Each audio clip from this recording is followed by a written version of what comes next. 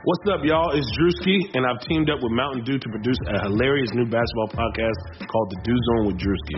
Learn the backstories of your favorite ballers and celebrities like Jamal Murray. Did you have like a favorite team? Was it the Raptors at the time or no? Was the Raptors even started around that time? Come on, bro. I ain't that old, fam. You talking like I'm 50. Taylor Rooks, Asia Wilson, and many more. You won't want to miss this. Listen to The Dew Zone with Drewski on Apple Podcasts, Spotify, and wherever you listen to podcasts.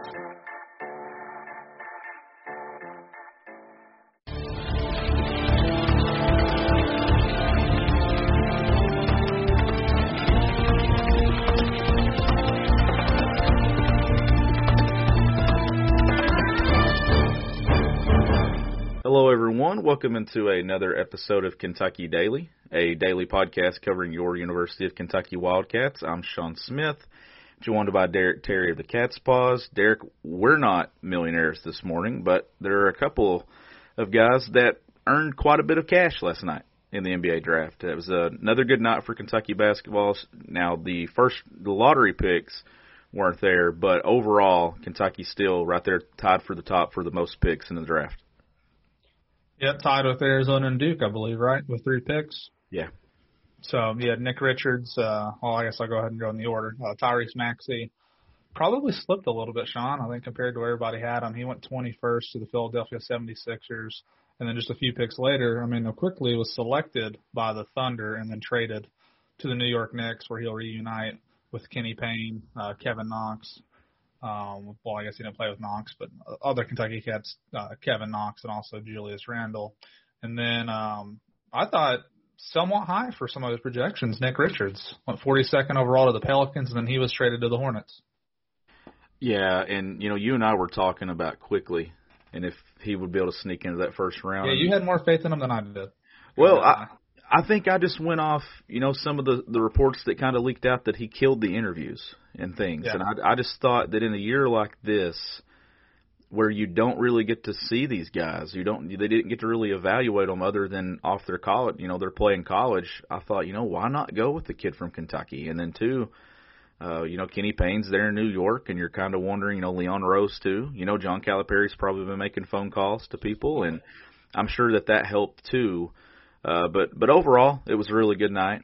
Before we get into this too deep, though, Derek, I want to make sure that we get the Butcher's Pub ad in here sooner today, especially with the restrictions and everything that's going into place Friday. So make it out to the Butcher's Pub in Pineville, Kentucky, Williamsburg, Kentucky. There'll be no in-person dining in the state of Kentucky for 3 weeks, but the Butcher's Pub, both locations, will be doing takeout and curbside pickup. So get out to both of those locations. You can get all those delicious menu items. That buffalo chicken sandwich, Derek, you better believe I'll be pulling up to the Butcher's Pub a couple times a week probably to take out that buffalo chicken sandwich. But you can visit thebutcherspub.com or check them out on Facebook for more information. But Derek, staying on the topic of the NBA draft, I think the coolest thing to come out of last night was the FaceTime calls between Cal and the players. That's the first time we'd ever got to see that. And you could tell that was something that, UK had planned to do. The emotion on Nick Richards' face, I think it was like 35 seconds of a FaceTime call, and I think the only thing he said was thank you because he was crying so hard. And then here I am at 1 o'clock in the morning, and I'm like, why am I crying? But it just ripped me to the core to know how hard that he worked. And honestly, Derek, people said he sucked 2 years ago. And now here he is, an NBA draft pick. Very wholesome, those videos. Really happy for Nick. He's one of those guys who you saw the improvement, and I think it's fair game to use him as an example. Like someone like E.J. Montgomery didn't want to stick through and try to have a thing like Nick had. Nick was in a very similar spot to E.J. last year. There's no chance Nick Richards would have been picked had he left last season. And he came back, developed his game, was a guy that UK played through in some games. They don't beat Louisville last year unless Nick Richards plays the way he did. No, they probably lose to Vandy too. Yeah. They lost the game to Florida at the end of the year. He had a bad first half and then picked it up in the second half. He was a great story. Quickly, it's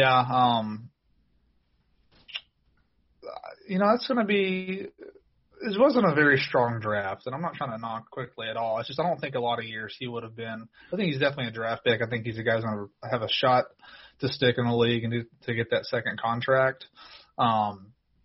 Maxey at 21 is a steal, though. I mean, I don't think there were 20 kids better than him. And I had it teed up. I thought for sure whenever he got down to Miami, which I don't even know like what the team needs are for these teams. I'm not going to act like I do. Because I actually kind of like the pick that Miami had with the kid from Memphis.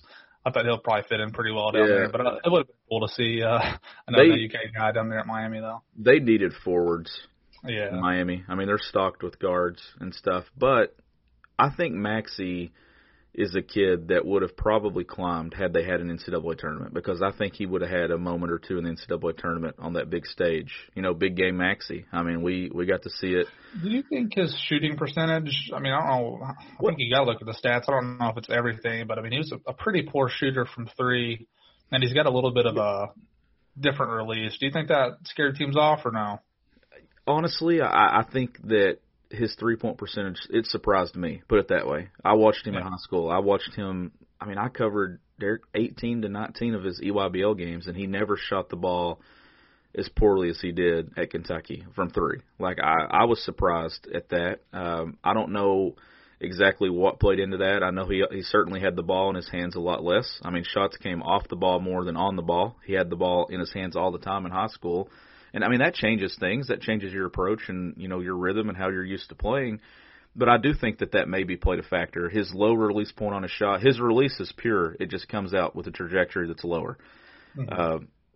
But I think he's in a good spot. You saw the video of Doc Rivers. He said, I like Maxey, you know, then tough kid. So I think that he's in a good spot there. Pretty cool moment for him, though. You know, LeBron James congratulated him last night, which they're both with Clutch Sports and everything there with that agency. Back to the Immanuel Quickley thing, you know, and what you were saying, you know, about the draft being weaker. I think that's why it was so important for Immanuel Quickley to leave now, just because that's the thing that you have to look at, because you can't just look at and say, well, he should come back. Well, if he comes back, he's probably not the 25th pick, even with a better year or the same year this year, because the draft is going to be better. I mean, look at the names that's going in next year's draft. I mean, you got, well, from Kentucky alone, you got Boston and Clark, who are right there on the perimeter that's going to be drafted higher. I mean, that's the thing that you have to look at. And then, two, I said that I was confident that the three that got picked would be the three that would get picked. I didn't see a path for Ashton Hagans to get picked, Nate Sestina, or E.J. Montgomery, Derek, but all three of those are getting opportunities. How about Nate Sestina getting an opportunity? I think it's with Brooklyn. Hagans, the two-way deal with Minnesota, and then E.J. this morning, I think, with the Bucks. No Khalil Whitney, though, that I've seen anything. Have you seen anything from the Khalil Whitney side? I've not seen anything on Khalil Whitney either. And going back to your point, I mean, about the draft next year, you've already got two guys from the top five of the 2020 class who are going the pro route with Jalen Green and Jonathan Kuminga. And that's not even including a guy like Cade Cunningham, who actually went to college, who a lot of people have as the number one pick next year. So you're right. Next year's class, as of now on paper, does seem to be way better. And, you know, we don't have to dig into it too much, but the role that Immanuel played for Kentucky last year was not going to be the same role this year on a wing. I mean, not when he had Clark and Boston. He probably would have been playing much more. He would have been playing. You know, Quickly comes back. You probably don't add Davion Mintz, but he would be playing a different role. You're right. It made all the sense in the world. And then for sure it seemed like those Kenny Payne connections helped get him to New York. I mean, you have to strike when the iron's hot, too. I think that's the thing. You have to. Well, let's give this comparison on the coaching side of things. We talked about this on the Mark Stoops thing yesterday. You kind of have to take advantage of the hot streak, you know, if you do take an opportunity. It's the same thing for these players when it comes to going to the league or playing professionally. Let's say that this is Quickley's only contract and he doesn't make it in the NBA. He's a first-round draft pick. He's got guaranteed money right there. Yeah. That's the thing that you have to look at. And I think it was absolutely the right decision. I know one thing. Next year, I don't know if I'm going to mute Woj and Shams, but also I can't keep up with anything. Like, you're like, all right, they're going to the Thunder, and then as soon as I hit tweet, boom, it's been traded. And I'm like, my goodness. So then I have to go back and backtrack. I mean, it's hard to keep up with everything. I don't know how they do it. The opposite. I don't watch the draft. I watched it for a minute, but I basically only follow it through Twitter. So that's how I see it. And you're right. I was on duty for Hagans, who of course went undrafted, but also Quickley. And by the time I published I quickly was drafted by the Thunder, he'd already been traded. So to go in and change the story right away. But I guess, Sean, the one thing, kind of the last topic I want to hit on with this, and just have a little discussion about it. I texted you last night, and I texted you at a time that no one had been picked yet. So it changed a little bit throughout the night. But let's just do some discussion right here. I think some fair analysis as I pull up our text messages. This is what I said to you. 5 stars, Tyrese Maxey, Khalil Whitney, and do whatever you want with Whitney. I know he had a weird deal where he just left basically for no reason. Ashton Hagans, E.J. Montgomery, Emmanuel Quickly, and Nick Richards, all 5-star guys. None of them went in the top 20 picks. So kind of the point I want to make is this is a down year for the draft. And at the same time, where you got to tip your hat, is UK still tied with every other school for the most picks, even in a down year. And Cal's track record speaks for itself, so this is not a criticism of Cal or the program. I just think the thing I want to say is that in other episodes with this recruiting class, we've talked about multi-year guys, targeting more guys like that to build rosters. This is what I'm talking about, this example this year. You had still ended up with 2 first-round guys, but they were a little bit later than normal. But you had probably the most lopsided turnover roster outside of, like the 2015 team that almost won a national championship, went undefeated. This team was a good team, 25-6, but you lose all those guys, and only 3 of them get picked. I just don't know what to make of that. Yeah, that's hard. That's hard to follow. That's hard to read and everything too. It is interesting that you have lose all 2 those starters who don't even get picked. Yeah, and Hagans and Montgomery. And and 2, I mean, honestly though, when you look at it though, I mean, what did E.J. Montgomery do to get picked? Like in that situation, but he was obviously good enough to start at Kentucky. And then you look at Duke too; they didn't have anything in the lottery portion of the draft, and they had former 5-star guys too. Vernon Carey slips to 32, I think, and Trey Jones is there, comes back for another year, and he's low. It's hard to look at. I think I look at on the other side of this, where were some of these guys projected coming out of high school, even though they were 5 stars? Emmanuel Quickly wasn't on a draft board, was he? That I remember. Last year. Or even going into his freshman year. I don't think. Was he on any projections? Yeah, it's hard for me to remember back that far. So, I mean, he's certainly, he was. I would say Hagans for sure was. I would about guarantee. Yeah, that's that would be my guess of the 2. I think we knew that Nick Richards' 5-star ranking was based off potential. And, you know what, obviously he dominated in high school given his size. And that's where there needs to be some nuance, because after we saw how Richards' career played out, just for him to get drafted is actually a win, I think, for him and for Kentucky. Well, that's what I was going to say, too. I mean, I think you can look in – there's going to be the side that says, how did Cal not have, a lottery pick out of all those 5 stars? Like, why would you go to Kentucky? Well, then I think you look at the Emmanuel Quickly and Nick Richards' draft positions. I don't think you pay as much attention to Maxey sliding to 21. I think you look at the other 2 and think, okay, these 2 weren't even on draft boards when the year began last year, and they developed into NBA draft picks. 1, a first-round pick. 2, we haven't even talked about Nick Richards going to play with P.J. Washington and Charlotte. I mean, that's kind of cool, those 2 being reunited. And I think that's the cool side of this.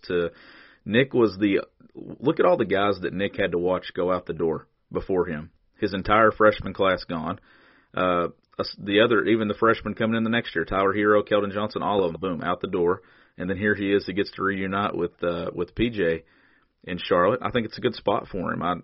Honestly, I just think it was a very good night overall. At first, I was feeling the same thing. I was like, Derek, what kind of night is this going to be? Cal's probably glad he wasn't sweating it out in a green room somewhere with Tyrese Maxey. But at the same time, it ended up being a very good night, I think, for the program, because you had those stories of now Cal can say, hey, you don't have to leave after 1 year. You can come back. You don't have to leave after 2. You can still get drafted. I think that was the biggest thing, is it wasn't a failure, the Nick Richards project or with Emmanuel Quickly. No, I mean, you make good points, and like I said, it's not a criticism of the program. It's just I do know there's a segment of the fan base for sure who hate the roster turnover to this extent, but I've always thought people were cool with the roster turnover if it meant wins and losses. And this year's team went 25-6. Of course, they didn't get a chance to play in the NCAA tournament. had they gone on a deep run, perhaps it wouldn't have been as big of a thing. And also, with the draft this year taking place in November, I mean, we're 6 days away from the new team playing. So had this been in June or June or July, whenever the regular draft is, perhaps it would have been a bigger storyline. It would have been. Guys fell. Yeah. And to now, you can already just go and turn the page.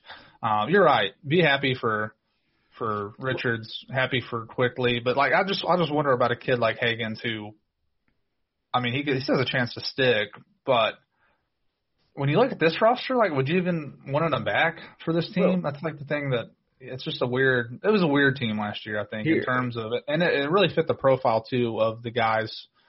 In some cases, I think Hagans and Montgomery, no doubt, guys who were just gonna leave no matter what. Well, no matter how that turned out, they were gone. Well, that's what I'm going to say. Like, here's the thing. Like, with a guy like Hagans and E.J. Montgomery, you know, is it looked at as it was Kentucky's fault that they didn't live up to their billing and their ranking from high school when it comes to being drafted? Or is it, you know, other outside factors? Here's E.J. Montgomery, who was ahead of Zion Williamson at one point, you know, in recruiting class rankings. So I think everybody instantly thought, you know, that meant that kid's going to be great. And he never really found it. And there were talks last year, Derek, he wanted to leave after his freshman year, which made absolutely no sense. So you knew coming into this year that regardless of what he did, he was done. And I think that's the thing. Like, if he comes back and has a similar year to what Nick Richards does, maybe he finds himself in the second round of a draft. Maybe he just misses out of high school. And I know it sounds crazy because Ashton was like a 2-time SEC defensive or first team all defense or whatever. But you're right. You can look at guys like Hero, Shea, Quickly. I think I would even include Quickly to some extent in that group of guys who probably overplayed their expectations and ended up benefiting from being at Kentucky, whereas even being at UK couldn't save a guy like Hagans who had so many limitations to his game. But he's going to try to carve it out either way. Montgomery, Sean, I'm just going to be blunt. I see no path ever for him to the NBA. I don't. So, also, I mean, it's like, but he's also a kid though who, like, Hagans, I can almost understand not coming back just because what he is what he is. I don't know if he's going to be able to shoot it at a much better clip, and if he can just dedicate his life full time to basketball, maybe that is his best chance. But EJ could have.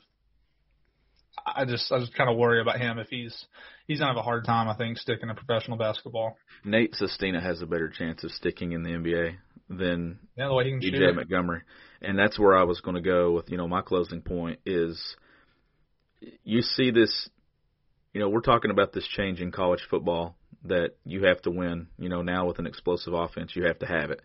Well, when it comes to being drafted in the NBA, they look at a couple of things. They look at your ability to stretch the floor, your ability to score the basketball, and then if you're a guy like Nick Richards, your length.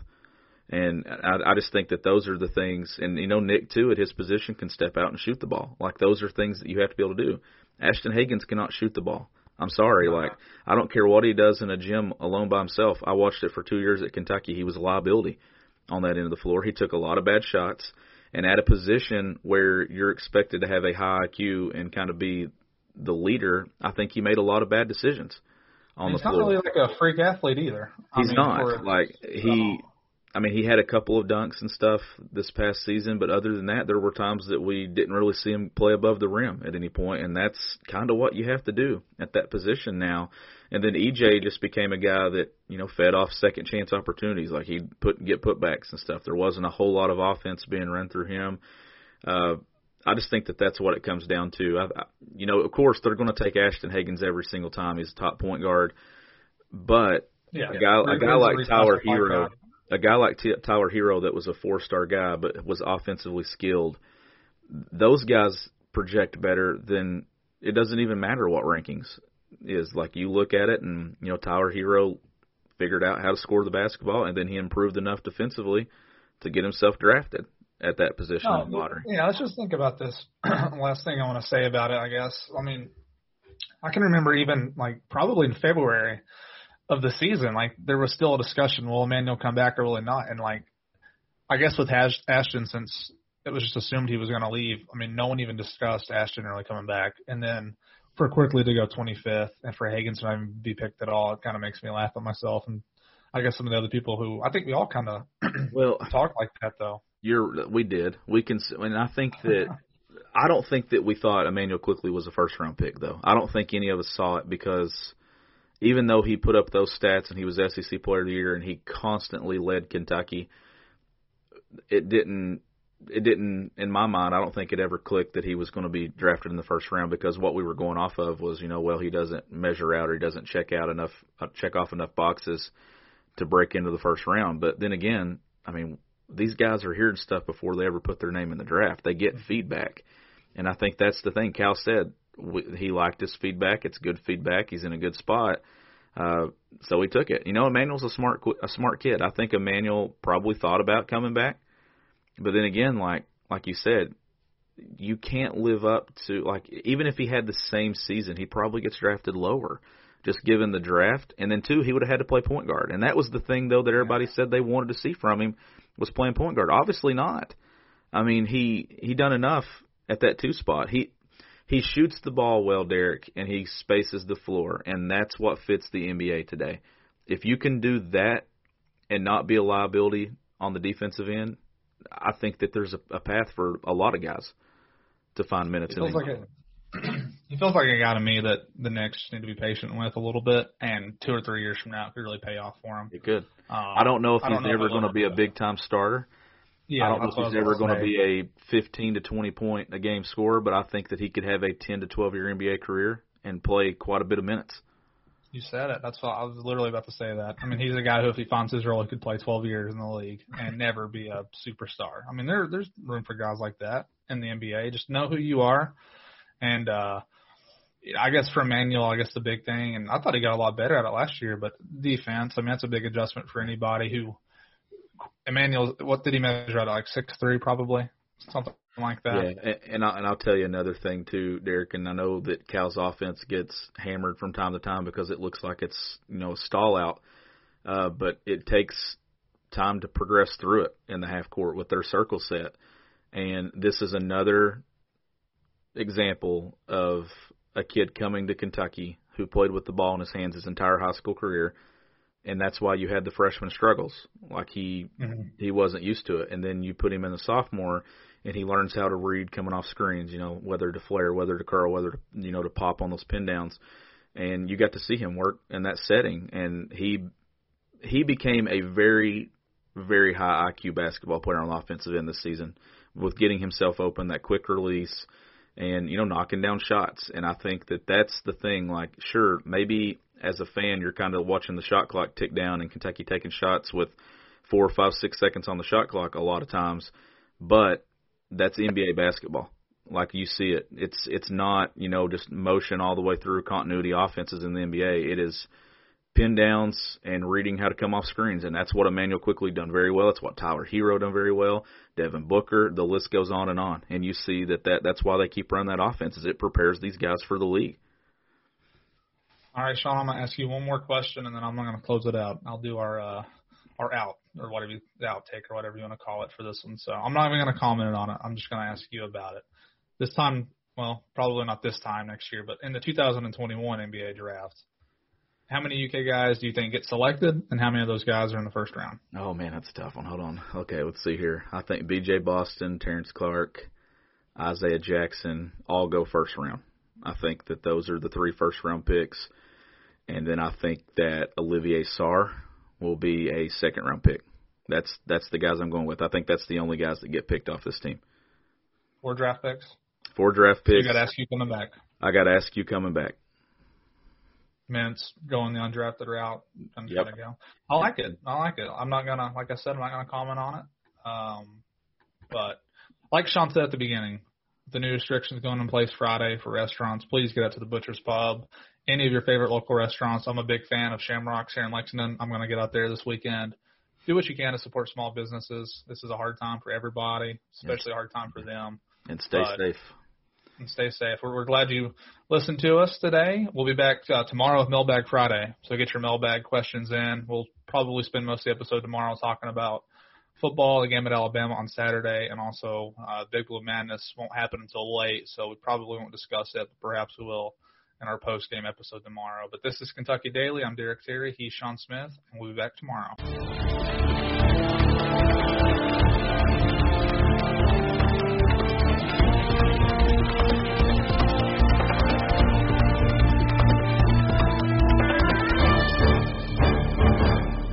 Sugar Ray Leonard, Roberto Duran, Marvelous Marvin Hagler, and Thomas Hearns. Legends, whose four-way rivalry defined one of the greatest eras in boxing history. Relive their decade of dominance in the new Showtime sports documentary, The Kings, a 4-part series premiering Sunday, June 6th, only on Showtime.